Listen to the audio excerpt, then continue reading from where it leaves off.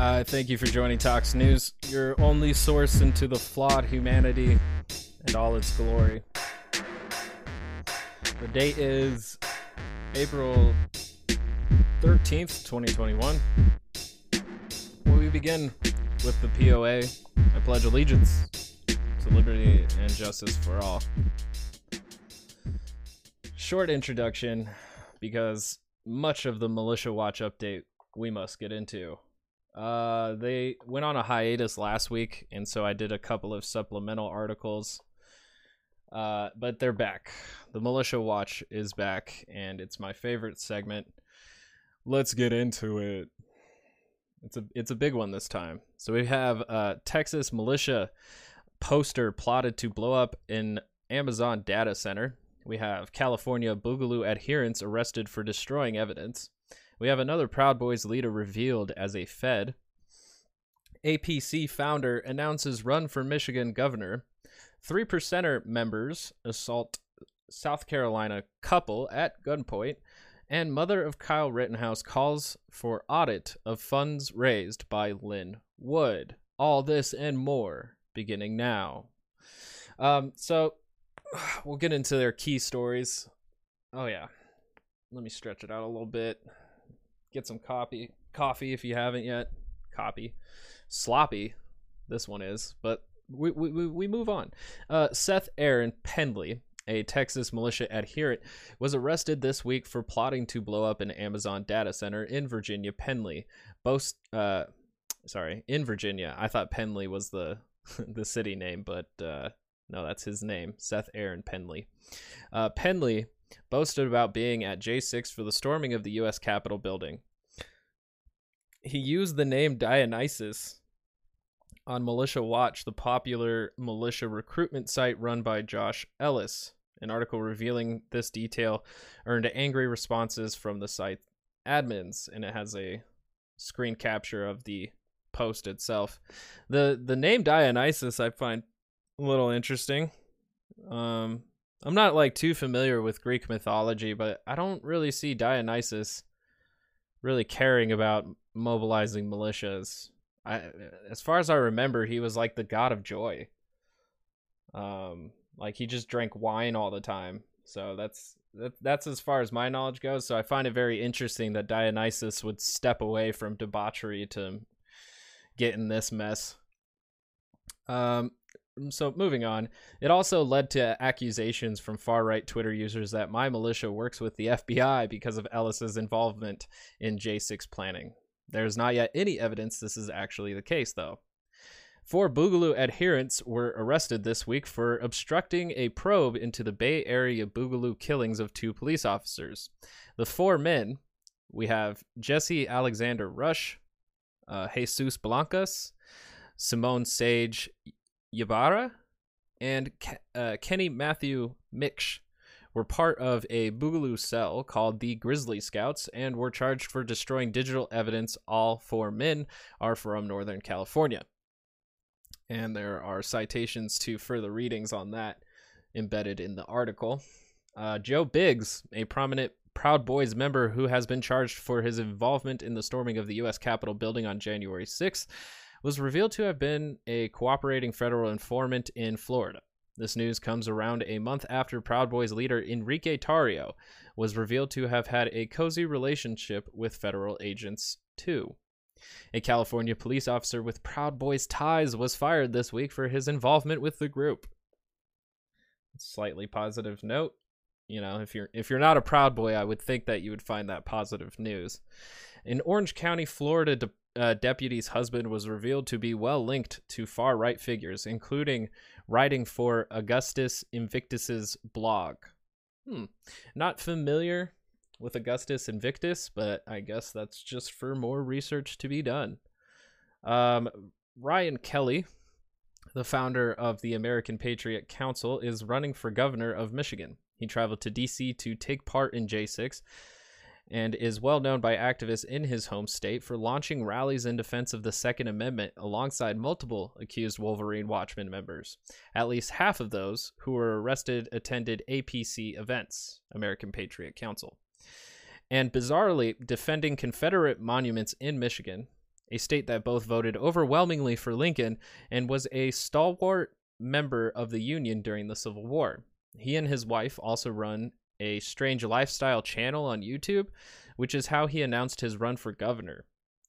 Highly recommend reading or Militia Live's report on this development, which is available here. And I have the Militia Watch update in the description below so that everybody can access these links. Around the 21st of March 2021, two men threatened a couple with a gun in downtown Columbia, South Carolina. The assailants were driving a car with a 3%ers branded flag flying behind it. Yes. Discord announced bans on another 30,000 accounts for extremist content, marking they continue to clear the far right from their platform, though some remain.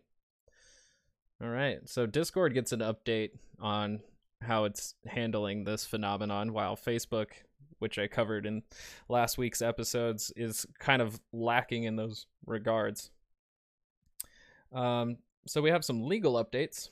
Last week, it was revealed in our court documents that Oath Keepers leader Stewart Rhodes told his followers, quote, "Trump better do his damn duty," unquote, around the storming of the U.S. Capitol building.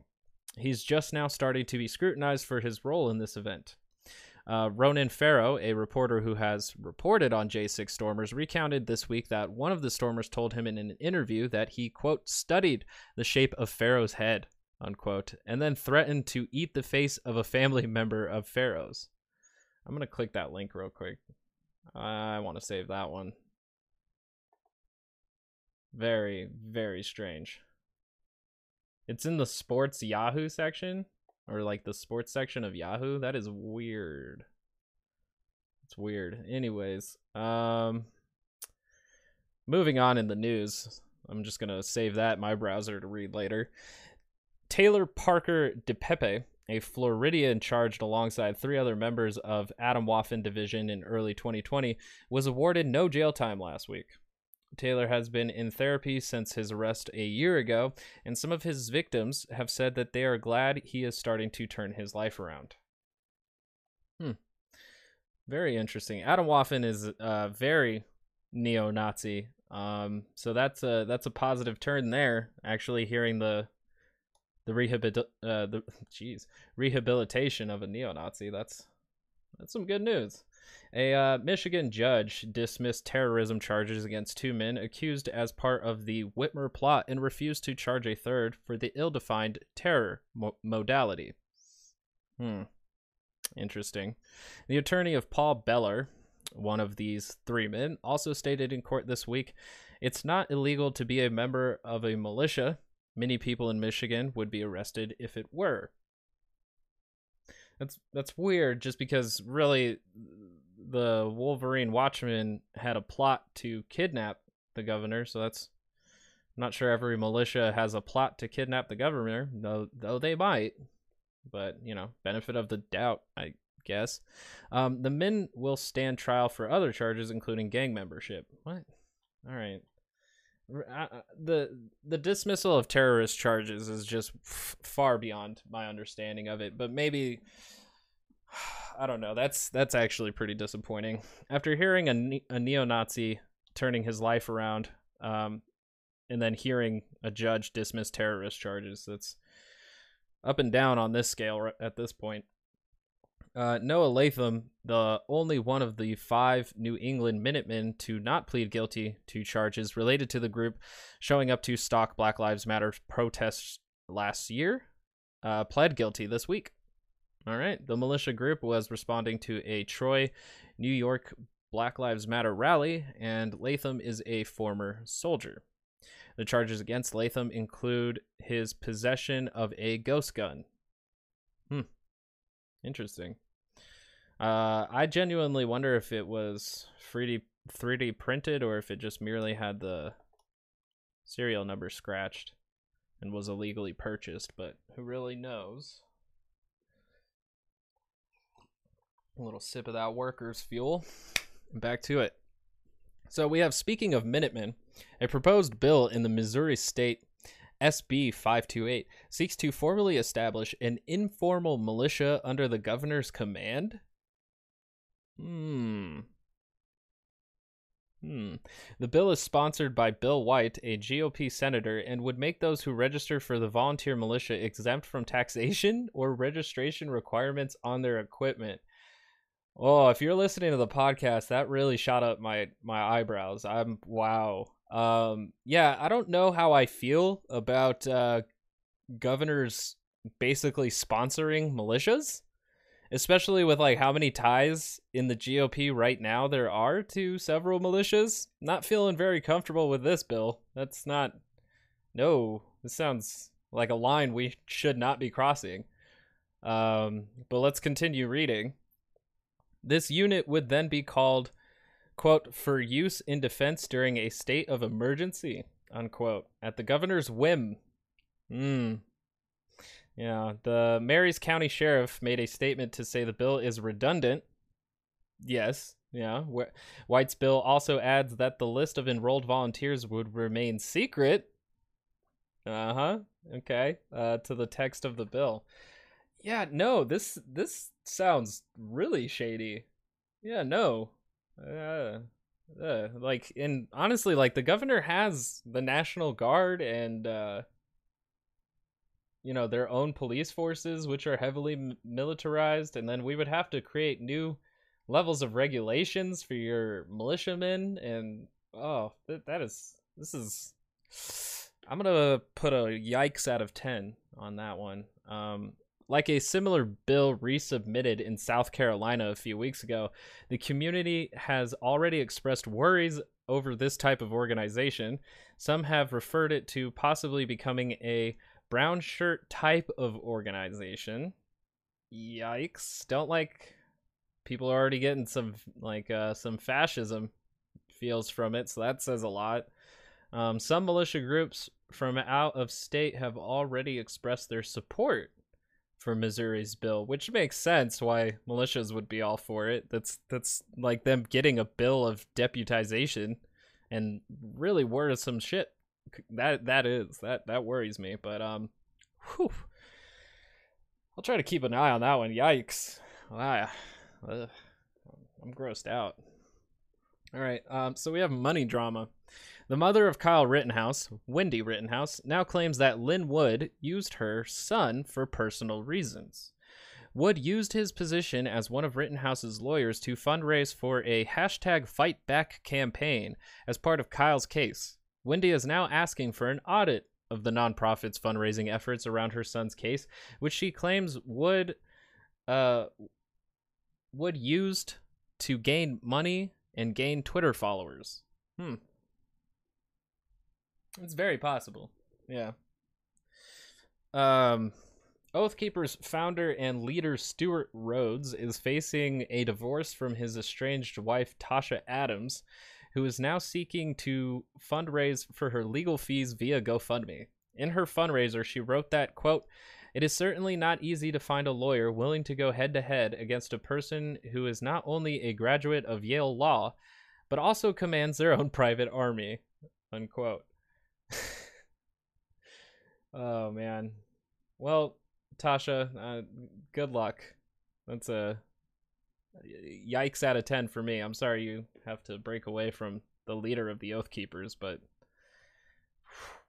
man, this is a heavy weekly update.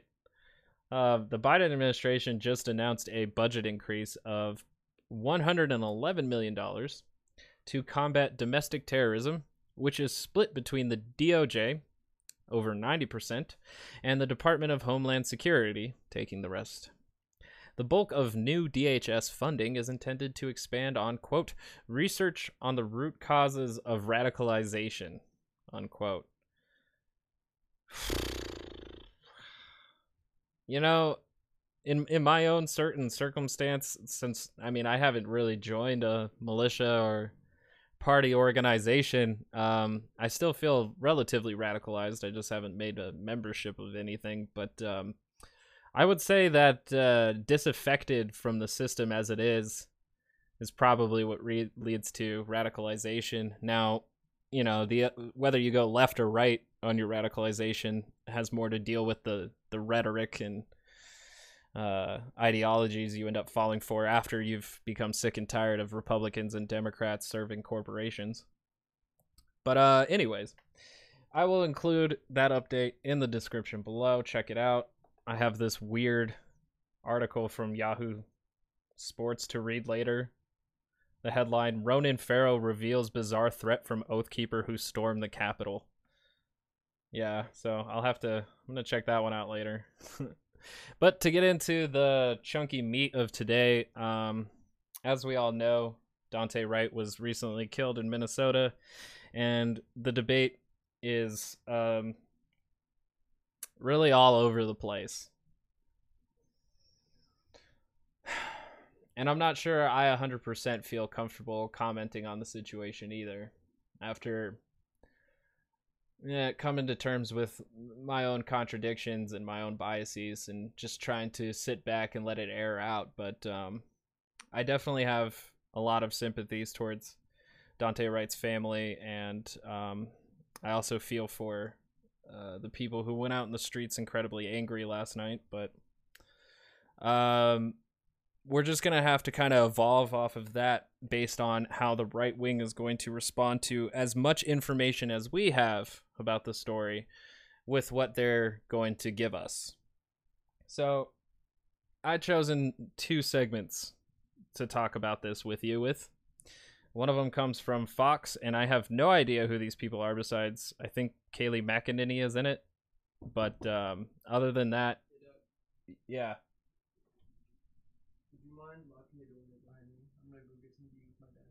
Sure. I'll be right back.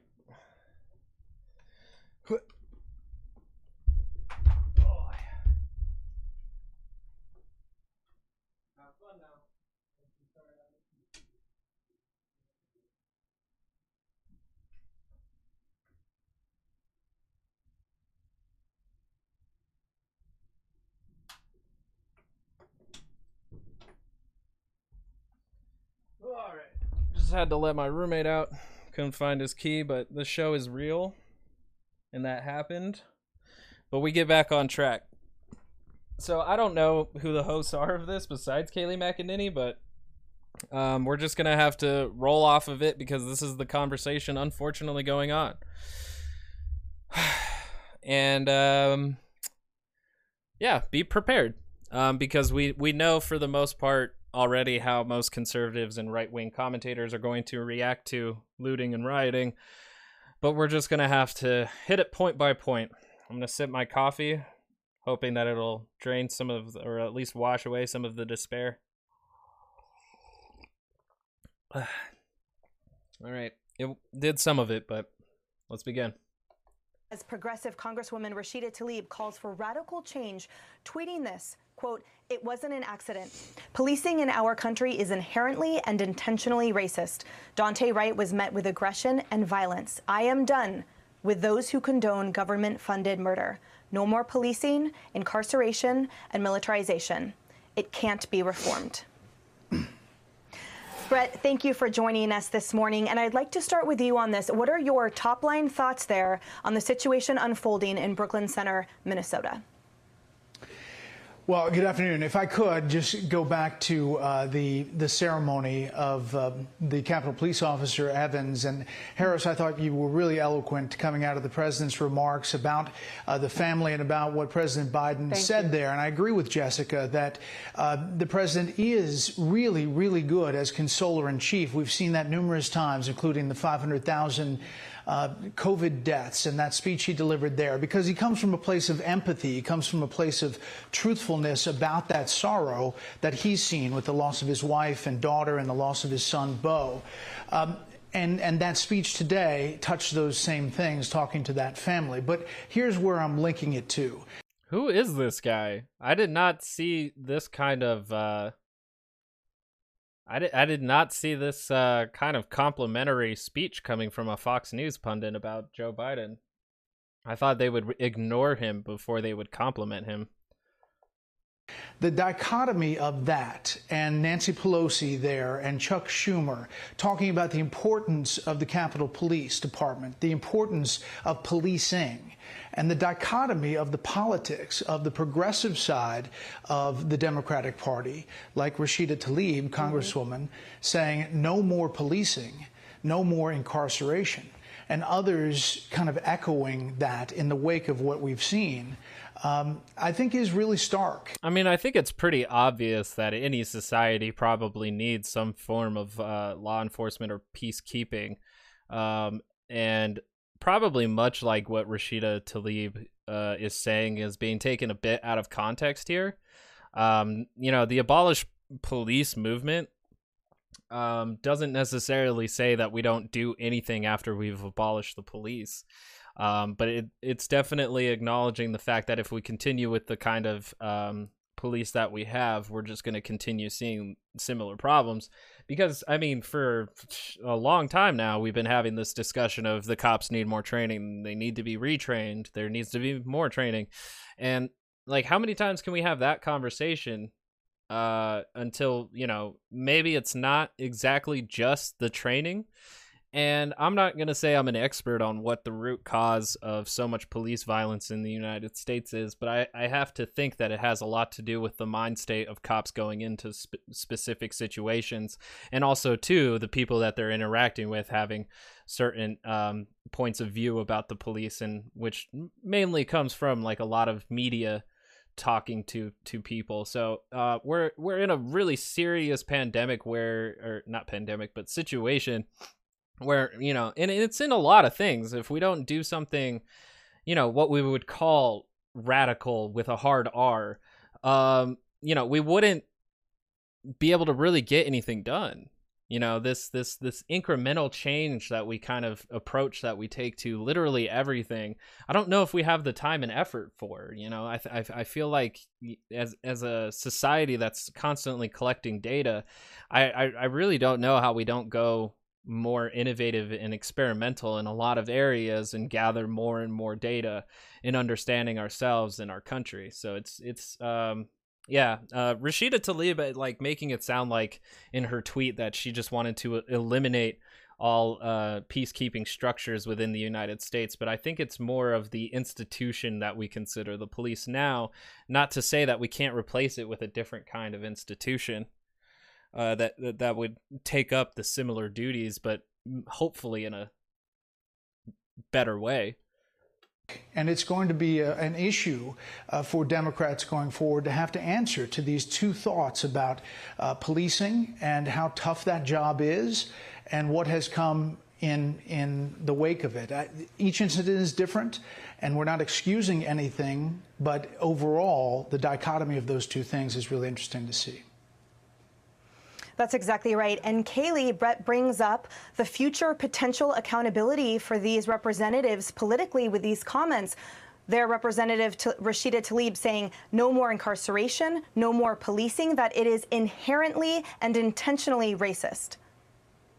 Yeah, it's remarkable. It's an appalling tweet. It's a disgusting tweet. It's a tweet that America will not take well, as we know about 18%, yes, 18, that low, support the defund the police movement. She also went on to call for that very movement to be reignited, a movement that moderate Democrats on a call between House members in the wake of the election said, stop saying that. You're doing damage to our party. And indeed, they're right about that. It's nice to hear Senator Schumer. I would think a year ago that the defund the police movement did have a bit more support than 18, but right now it may or may not be at 18. I'm not familiar with that stat, but yeah, I think again, I think we need to, because defund the police was always misconstrued, because defunding them to the point of abolition is probably a position of some leftists for sure. But overall, the moderate persuasion of defund the police was defunding certain sections of the police, such as the militarization of the police. And, at a certain point, when do they need brand new fancy gear to, police the streets? At what extent, and how much, tools do they really need against the citizens? and rather prioritizing, like they always say, they needed more training, but we're constantly prioritizing giving them new tools to use in the streets and in protests and stuff like that, rather than actually doing those training exercises.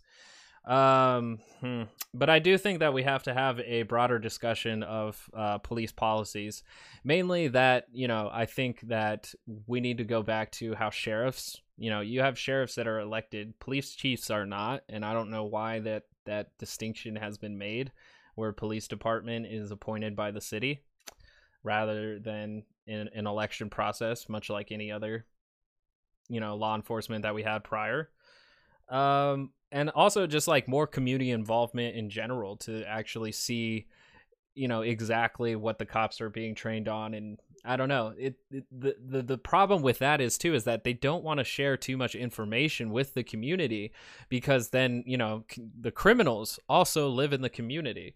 So there's just this really dangerous line of, are we keeping the peace, or are we actually like criminalizing our streets, where anywhere at any point there is somebody worthy of being arrested and possibly killed?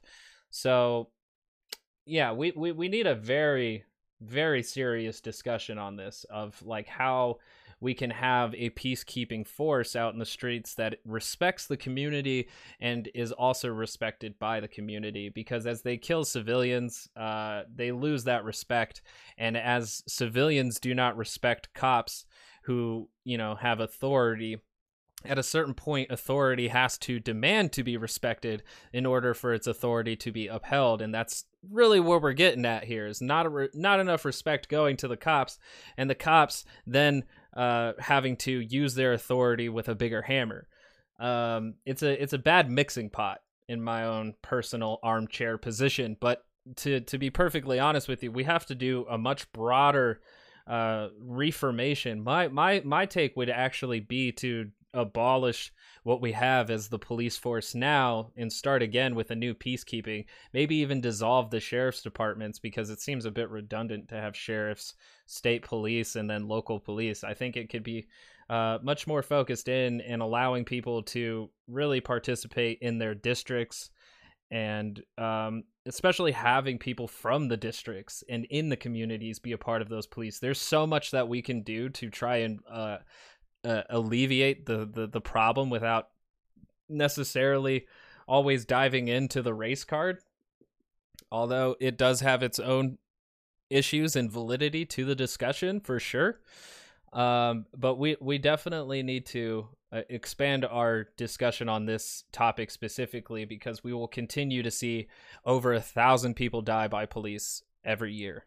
So Schumer stand up there and really eulogize Officer Evans in a beautiful way. And he said, he always said these 4 words, Officer Evans, I'm here to help. And I would say to Schumer and others, that's most of the police officers in this country. That phrase, I'm here to help, that's the kind of servant mentality of the vast majority of police officers like Officer Evans.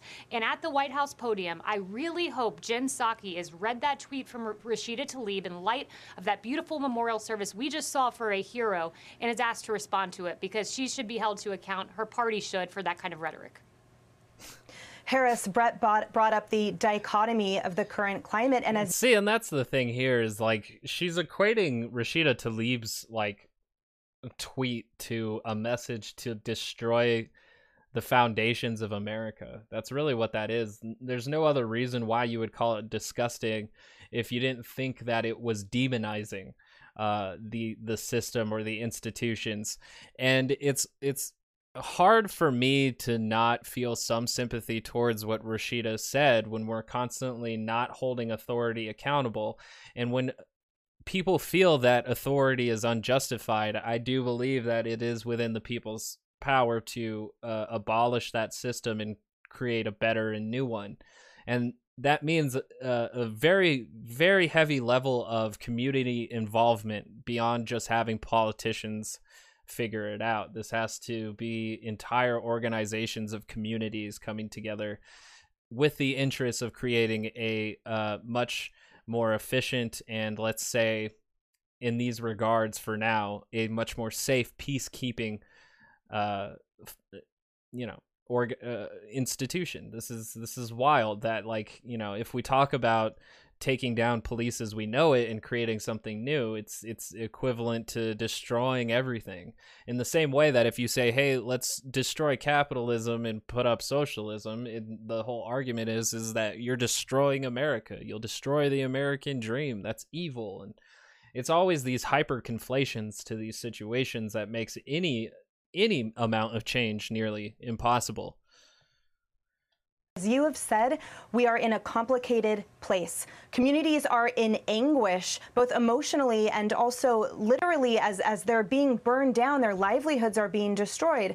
Police departments are being defunded, officers are being vilified, and all this as we speak, as fallen Capitol Police Officer Billy Evans lays in honor there at the Capitol. I wonder if people like Congresswoman Rashida Tlaib, though, want us to actually see each other the way that we really are. I mean, I sometimes wonder that is it easier to use us as props in politics if they don't allow the sides of people to see each other as human beings? If you make everything about racism, I mean, what we are learning about that situation, and we still don't know all the facts, but we learned a lot from that video with that audio because the police chief in Brooklyn Center said he decided to release it early so people could see what he called a mistake being made. She pulled a gun instead of a taser. I mean, is that training? We don't know what that is. But to out and out call everything racist means that I'm gonna rule it as neglectful. If you've been a police officer for 26 years, you should definitely know when you're holding your taser and when you're holding your gun. I don't really feel safe in the thought that a cop could that easily mistake them, because that's a distinction of life or death for sure. So I would definitely rule that neglect and manslaughter. But I'm not a judge and all of that stuff, but that's where I'm coming from. we can't even have substantive conversations about the things that matter most in life. Brett put it so well. There are two stark ways of looking at it. I say it's more than a stark line. I say that we're in two different quadrants. We can't even see the line. We can't even see each other. And for some politicians, that's a good thing. Because if we aren't human... I mean, I think in a way that, like, you know, how the discussion is focused in on race, it does alienate a lot of white people, but that's also a bit of implicit bias on their own end, is that, you know, you shouldn't really care what color of the skin the person who is victimized by the police is in order to do something about it. But overall, yeah, like, we're having a very hard time with getting certain people engaged in this conversation, mainly because it steps out of their realm and they think that they have to get into the bank of all lives matter and into that toxic reactionary way.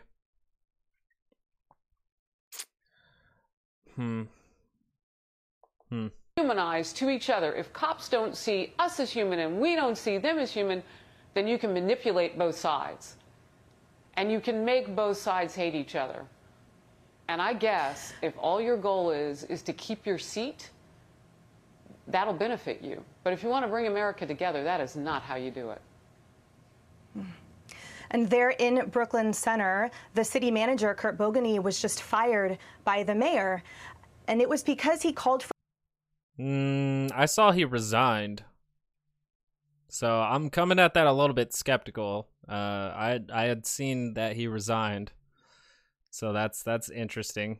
Due process for the officer, because he pointed out that she was put on administrative leave per department policy. And I just want to point out that when I was a federal managing attorney, I engaged in disciplinary measures of employees and terminations and put them on administrative leave and the like. And part of the reason that I adhered to a certain structure in place was in part for their protection, of course, but it was also for the state's protection. It protected the government that I represented against subsequent causes of action they might have against us. And we know that in unintentional shootings, the protocol is that there are two investigations, right? There's an internal one to determine whether any department policy was violated, and if so, to recommend commensurate punishment or discipline, including termination, and also an external one. So there in Minnesota, it's the Criminal Bureau of Apprehension to determine when and if charges should be filed. And I bring those up to point out that the that the purpose of those ensures that due process so that the potential errant employee is protected and also the state. And Leslie, when the mayor terminated the city manager, he said, I want to ensure that the city benefits basically from good leadership at all levels throughout the city government. So what was it about calling for due process that protects both the officer and the state from the officer? What about that, calling for due process, what about that wasn't good leadership? All right, so wow, just wow. He resigned, so he wasn't fired, and so having this conversation is very strange, very strange indeed. Yeah. So like we're creating like, why isn't he a good leader based off of my hypothetical lie? What? You know? What? What? The thing is though is that, so what I find interesting is that their due process has the internal affairs section of it where they check to see if they broke any policies and stuff like that, because killing someone isn't inherently against their policies. So again, like for the most part, the cops, because of their authority, operate on a different set of rules for everybody, because they are allowed to kill people for very specific reasons, where if a civilian kills somebody, it has to do solely in the process of self-defense. So we have our rules and laws that we all abide by. They too live by these rules and laws, but they only come in after the internal affairs investigation. So, I don't know. There's just a level to this authority that, like, a lot of cops with qualified immunity in the back of the mind were just allowed to get away with so many things up until the point of when the internet and smartphones started really showing how policing in America operates. So, yeah, I think we really need to restructure how we consider giving authority to people who walk around in our streets armed, and really what that authority entails in every aspect of it.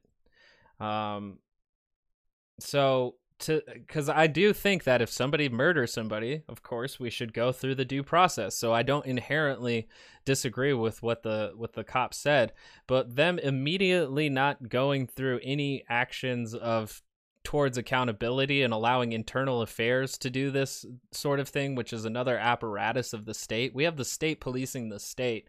It's almost like on an honor code system thing. So of course, like, a lot of civilians aren't gonna think that this is sincere. So we have a lot of work to do in regards of authority and holding authority accountable, and how authority also accepts its accountability and responsibility. That's just where we're at.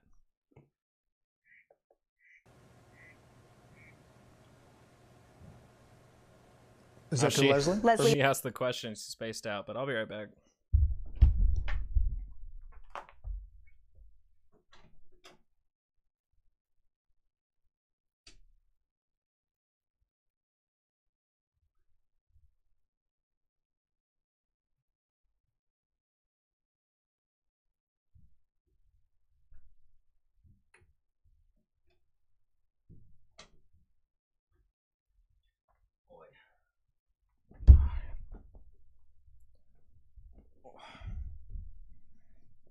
That's for you.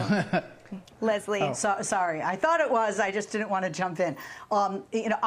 Everyone is entitled to due process. Our laws are clear, Constitution is clear, but I want to go back to that due process, that video, and the investigation. On my radio show, I have spoken to police officers. Some say what they've seen looks accidental, but some say they're perplexed because they were trained that their predominant hand has their weapon, and their other hand, so for me it would be right, and their other hand, left, would have the taser. Others have told me the feel of the taser, the weight of the taser, the pull of the trigger is different. Looting and violence are wrong, period.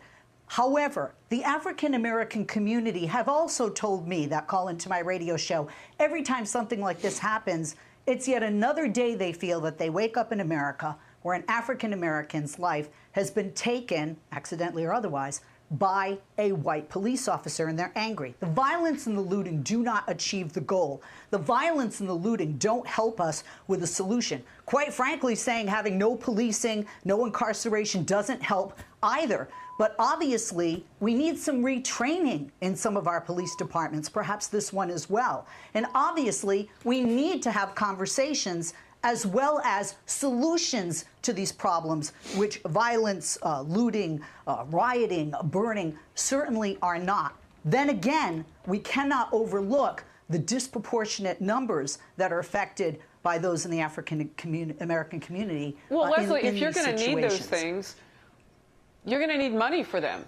You're going to need funding for them if you're going to need those things. And by the way, as a black person, I wake up too with a broken heart, but I also have a broken heart when like 30 to 40 people are shot in Chicago and it's black on black crime. I mean, if we want to talk about having a broken heart and having an honest reaction to the pain of loss, then we can talk about that. But if we're going to solve problems and you want to infuse all these great things into the system for police, you're going to need cash to do that. Defunding the police is not how you get there.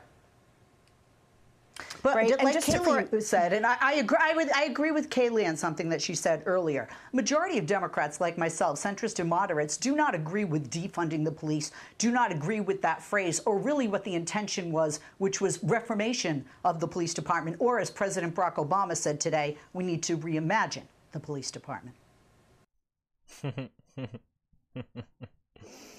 Oh, man. I mean, I honestly didn't hear anything offered in the way of, solutions or the type of conversations or where the conversation should be steered.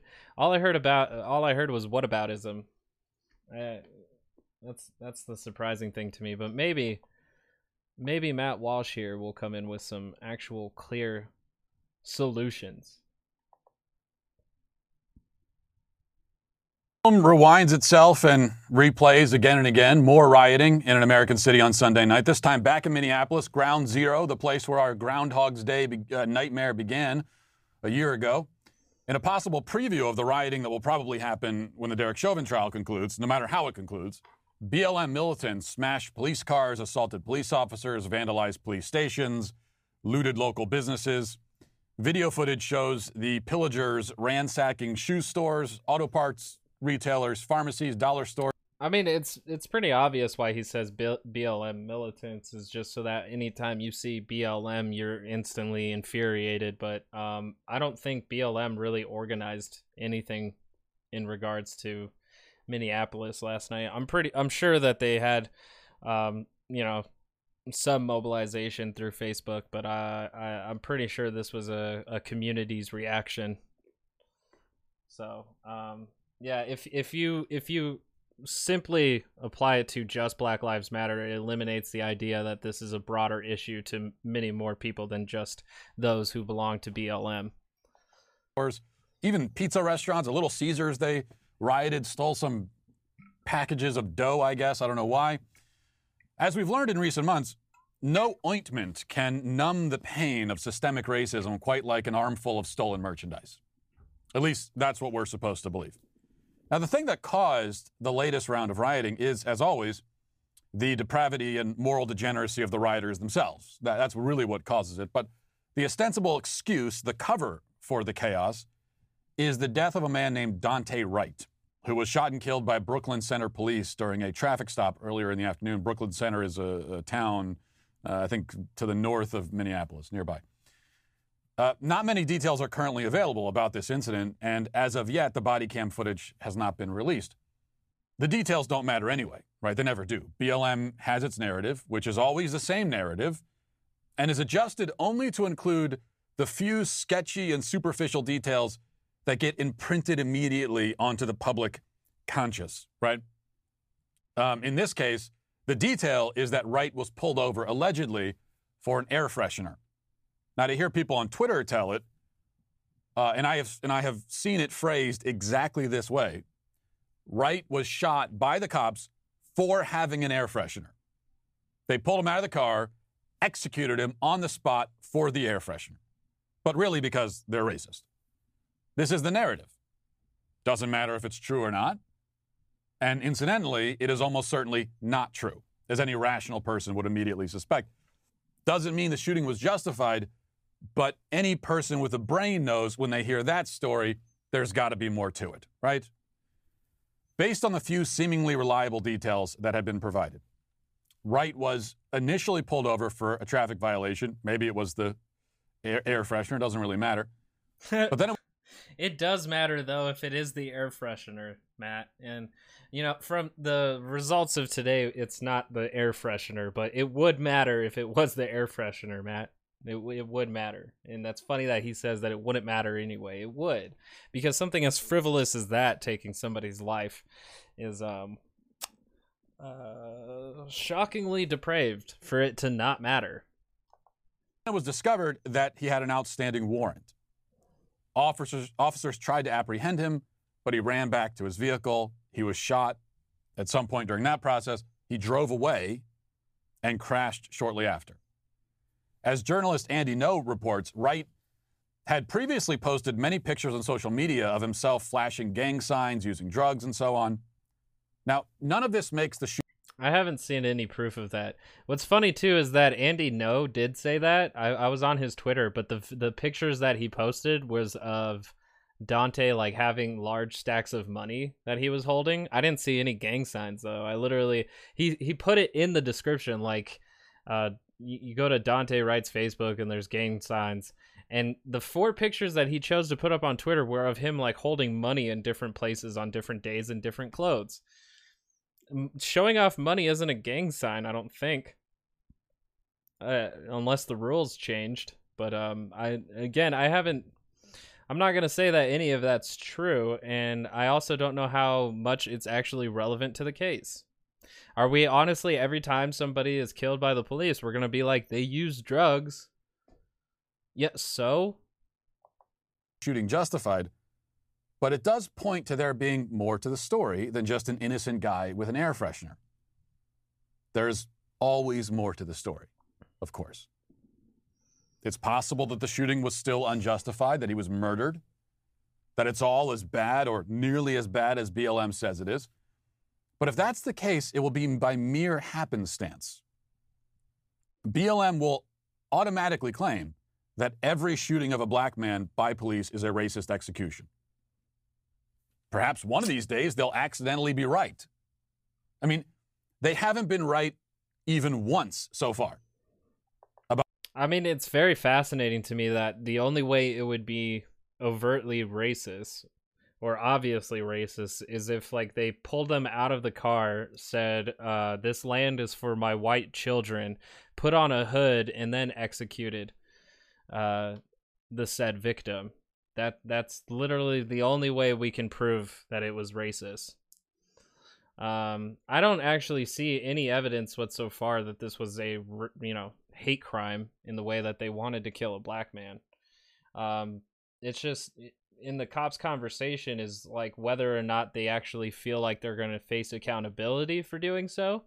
But from what I could tell in the video of the body cam is that she did make a mistake.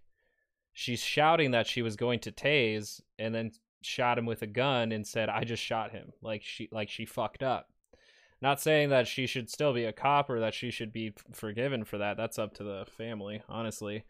I too would be a lot more worried if a taser and a gun are that easily mistakable, because again, that distinction can lead to death. So there's still a race discussion to be had in the conversation of policing in America. But again, I always want to focus in more that, like, we really just need to look at our cop culture as a broad, a completely broad aspect, because, all kinds of people are being killed by police, and we already got 268 police-involved killings in 2021. 268. It's insane. About everything, when you take any individual incident, all the things that BLM says about that incident, they've never been right about all of those things. And in terms of the most basic claim of a cop shooting a black man because of racism, they have literally never been right about that. That has never turned out to be true. Not once. Maybe this will. I don't know about that, because I mean, like, we can go back to Rodney King if we have to be fresh, and well, he wasn't shot, but yeah, in you know, it's definitely debatable whether or not Michael Brown, whether his murderer went all in because he was black. So there's a debate to be had on that one. Michael Brown, who in fact probably was one of the first protests, first victim of police murder that BLM rose out of. And you know who faced accountability for Michael Brown's killing? No one. What about Breonna Taylor's? No one. 98% of cop murders go completely unaccountable. 98%. Cops are killing people 1,000 plus per year, and 98% of them face zero accountability. Are we to trust those numbers that 98% of cops are in the right? That these are the correct responses to somebody getting back in their car, somebody having an episode and asking to be put on the ground in the prone position? Just makes a fella wonder, you know? Will be the one occasion where they're right. I doubt whether this is such an occasion, but I'll wait for time and evidence to tell the whole story. Whatever really happened with Daunte Wright, what we can say for sure is that the average BLM or Antifa radical out in the streets protesting doesn't care what really happened with Daunte Wright. Even less do they care about police brutality or fascism. Least of all do they feel any actual pain over the loss of life. The anger is performance. The tears are for show. This is all one big stage play. When they're out in the street crying because of Daunte Wright, I don't believe the tears. And you should. I mean, that's kind of a horrifying thing to do, is to think that everything that a left-wing movement reacts to is a false flag reaction to push forward a narrative. That's some serious dangerous thinking, and that can easily lead to a moment when we're in another Red Scare where, you know, we think sleeper cell communists are everywhere. That's really dangerous rhetoric to be going for here, and it doesn't really allow the bridge to get to the gap of, you know, Blue Lives Matter to Black Lives Matter meeting in the middle ground of, yes, we need peacekeeping force, but also we need to take human lives seriously. So this is a terrible way to go about these things, by saying that every leftist out in the streets protesting this is a fake, a phony, and superficial, where, you know, in some cases that can be very true. But I'm not going to say that. I think a lot of leftists are tied to their politics emotionally because they want to see a more compassionate, empathetic world. And when things like this happen, it's a real test of their perspective. So, yeah, I don't like Matt Walsh instructing his viewers and followers to just instantly dismiss all of them. That's pretty irresponsible in a country that's supposed to be living together. Shouldn't either.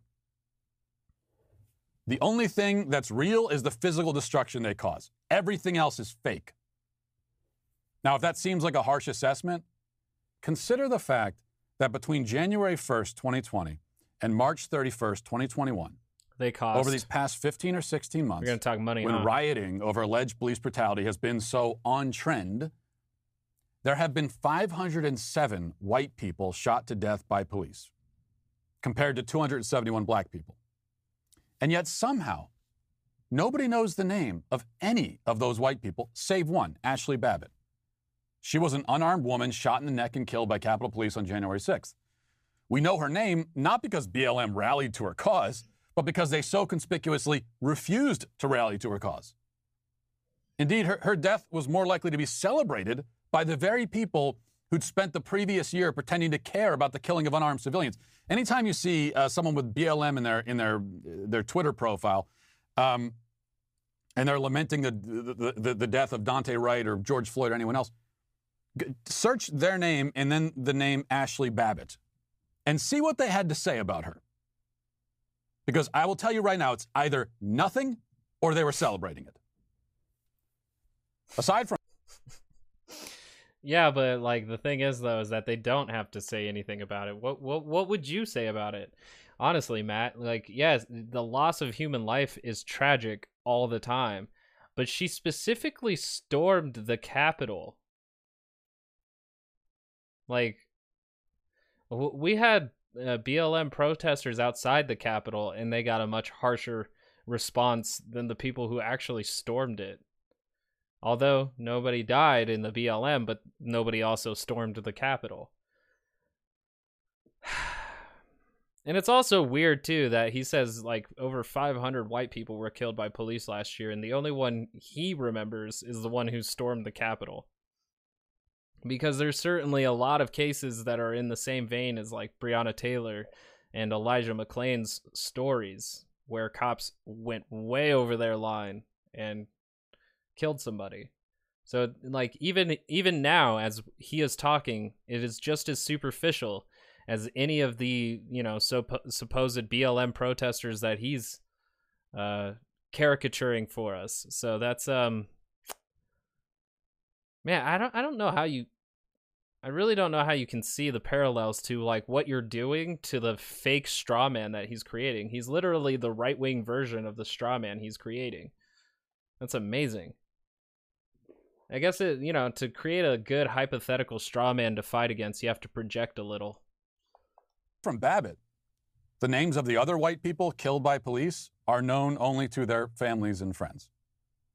Not one. That's not true. Unfortunately, I don't remember their names. I'm not a very good person in a lot of regards, but there were several people who had brought up the fact that a lot of these white people aren't getting any media coverage whatsoever, and that is a very valid argument. But the thing is too is that there's no organization that is focused in the way that BLM is. So BLM does get a lot of media attention because of one, it, you know, it pays the media to do it, not BLM specifically, but the viewers. They're connected to the big organization that is BLM. It's familiar, is what I'm trying to say.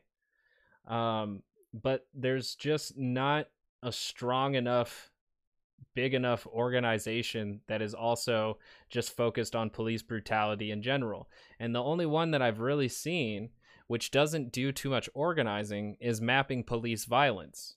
Mapping Police Violence, though, does point out a bit of the disproportionate police brutality that does go to marginalized groups, but they also do acknowledge that police violence is against of every ethnicity and race.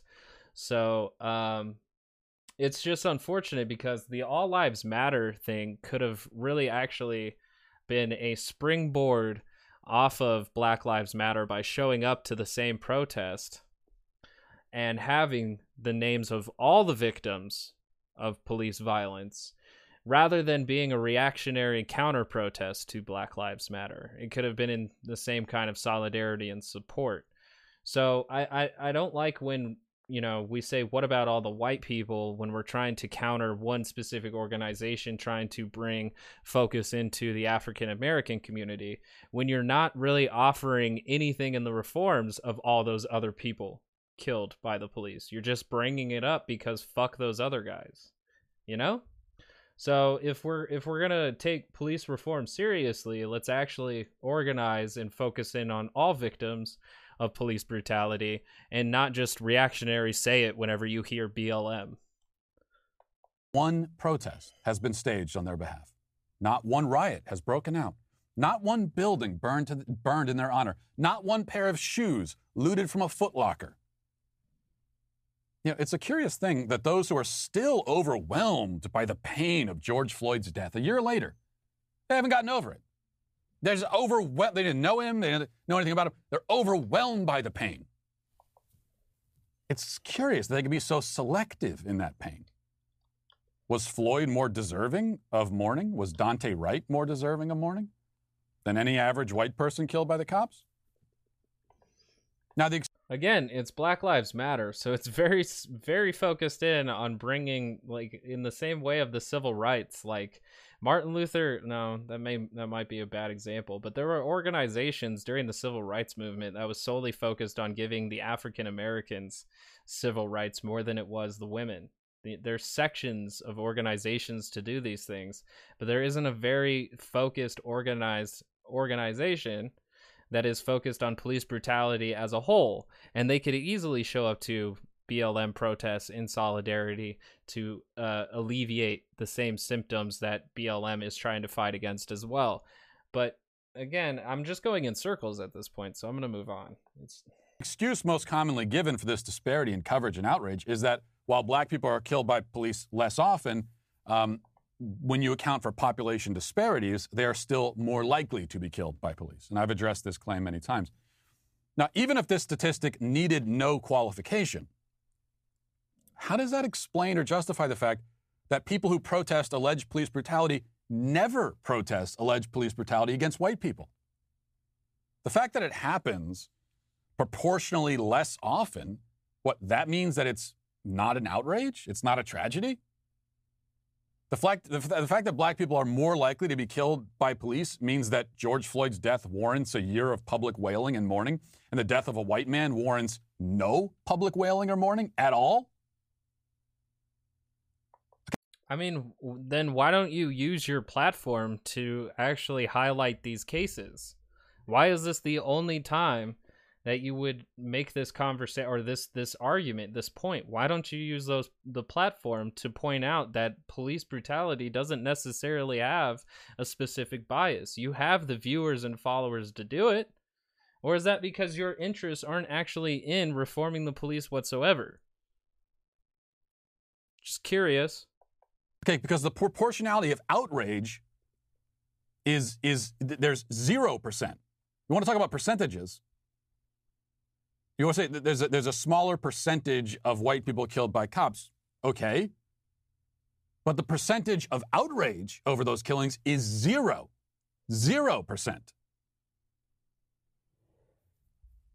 It appears that the Black Lives Matter crowd really does believe that only Black lives matter.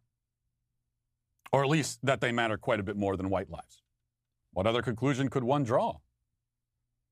Now, as it happens, the statistic cited earlier does require a qualification. Yes, a black person is more likely to be killed by police, but a black person is also more likely to commit violent crime. If we're talking about proportionality, we have to look at the whole picture. The whole picture, even after just a glance, severely complicates the simplified racial narrative that you hear from the BLM set. The thing is, though, is that on mappingpolice.com, they have a graph that highlights how crime rates aren't actually associated to police killings, and that over the years, police killings have moved further from cities and more into suburban and rural areas.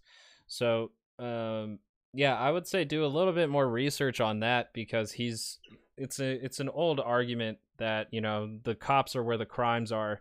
But so far in the police killing data from like 2015 to 2020, there's no correlation between crime rates and police killings. So,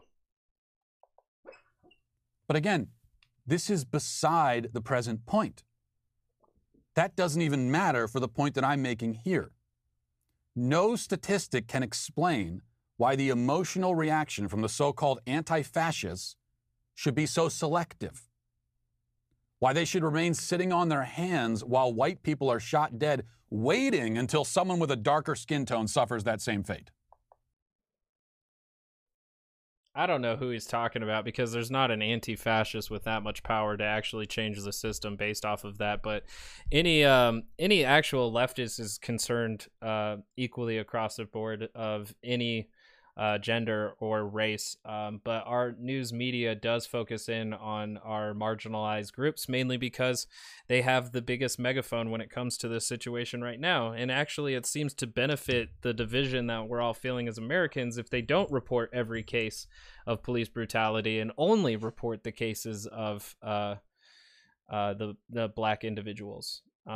So yeah, I don't know who he's yelling at here, because again, he's yelling at a bunch of anti-fascists that actually don't have any power or probably don't even really exist outside of Matt Walsh's mind. So real moral outrage doesn't work like that. And that's how we know that none of the outrage we're seeing is real. None of it is real. It is all performance. I don't know. Just because it may be misunderstood or displaced doesn't necessarily mean that it isn't real. I don't like the idea of him completely shutting off his viewers and followers from trying to reach across the aisle and be like, why are you this frustrated? And it's his job to tell you why they're that frustrated so that you don't have to actually listen to another human being. So that's... Whew, I'm going to give that one a yikes out of 10.